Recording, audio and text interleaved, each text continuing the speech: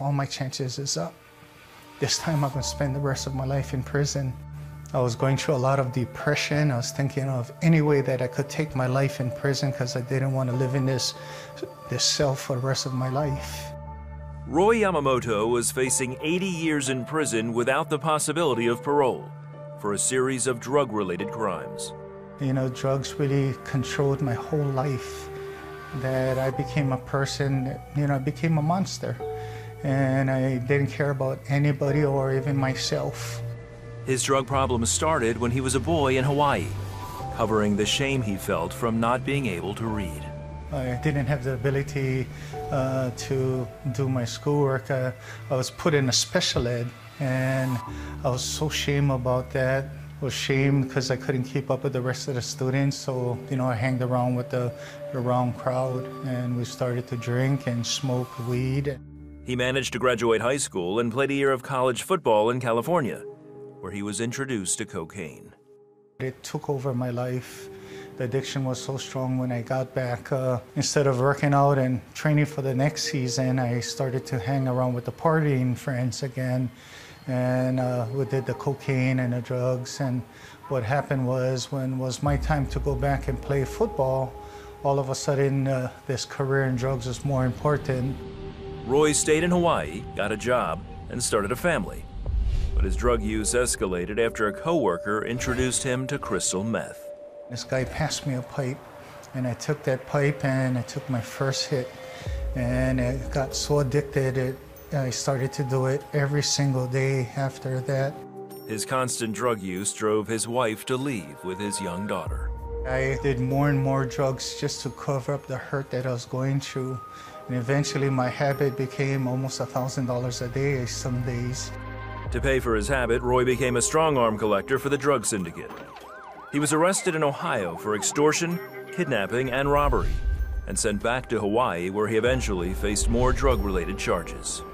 The lawyer came and spoke to me and said that, Roy, the state is putting you away as a career criminal. They're giving you 40 years, but they're gonna stack another 40 on top there because of your record. I got back to the cell and I was in these 4 inner walls, and I was thinking to myself, man, I'll spend the rest of my life in here. And I remember going to my cell and I said, I don't know God, but I cannot live in here for the rest of my life. I need your help. While in prison awaiting trial, Roy's cellmate gave him a Bible and invited him to a Bible study. And I remember walking to that Bible study, and I was carrying this big Bible, and all my friends that ran around on the streets with me, they were looking at me and laughing. Hey, Roy, where are you going with that Bible? I said, you know what? I don't know. You guys cannot help me out of this one. My family, my lawyer, my friends, nobody can help me out of this one. So I'm going to just see what God can do for me. At the end of the Bible study, Roy prayed and asked God to forgive his sins. I prayed the sinner's prayer, and when I said amen, there were this uncontrollable tears coming down my eyes at that point, and it wasn't tears of shame anymore, it was tears of joy. When I said amen to the Lord, God made me to be a new person, and He shared with me that my life never did end, it just started. He wanted to understand the Bible and grow in his new faith, but Roy had never learned to read. Honestly, I couldn't pronounce the words in the Bible, and I said to the leader, oh my gosh, I don't know if this is for me. How will I learn about God if I cannot even read and learn about Him? And the leader said, you go and pray. Nothing is impossible with God. And I went back to my cell that day, and I placed my hands in a Bible, and I said, Lord, please, my prayer is that you teach me to read so I can learn about you now that I accept you into my life.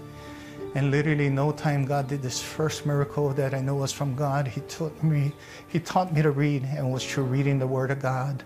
He says God also freed him from his drug addiction. God brought so much joy. He changed my whole thinking and my whole life and took away this addiction. And I could never do it. It was only because Jesus in my life. So instead of a 12-step program, it took a 1-step to Jesus, taking His hand. As his trial date grew closer, Roy began to pray for a miracle, another chance at freedom. I prayed, God, please, you gave me 1,000,000 chances. I don't deserve it anymore. but give me one more chance to go out and share how you changed my life and to share the Lord with my family so we can be family for all eternity, not just here on earth. Your word says that nothing is impossible with you in Ephesians. If that's so, that you do this miracle for me. At his trial, the witness for the prosecution didn't show up, and Roy was eventually set free. He found a church and began serving right away. But after 2 years, his case was brought to trial again. Back in court, his church overwhelmed the new judge with stories of Roy's changed life. The judge was moved. And he said, I just sentenced your co-defendant to 20 years in prison, 10 years mandatory, the same place where you're standing today. But he looked up to me and said, you know what, I know that God changed your life. So instead of sentencing you today, I'll cut you free and give you back your freedom. Roy has used his freedom to help others start a new life with Christ. He leads several ministries and camps, reaching out to inmates and their families with the love of God. Being a pastor over a church today and being able to give back and run our Camp Agapes for the children of incarcerated, and it's like the biggest blessing in my whole life. The 2 judges who cut me free from doing the life actually help us with the Camp Agapes, and we've been doing it like for 12 years now. The message of hope that set him free from guilt and shame is the same message Roy shares with inmates and their families today. I'm grateful to the Lord even for the things I went through. I want everybody to know that no matter what we went through, when you receive Jesus into your life, He'll come into your life and He'll forgive you for everything in the past. And He'll make you to a new person and make you not shame, but have joy.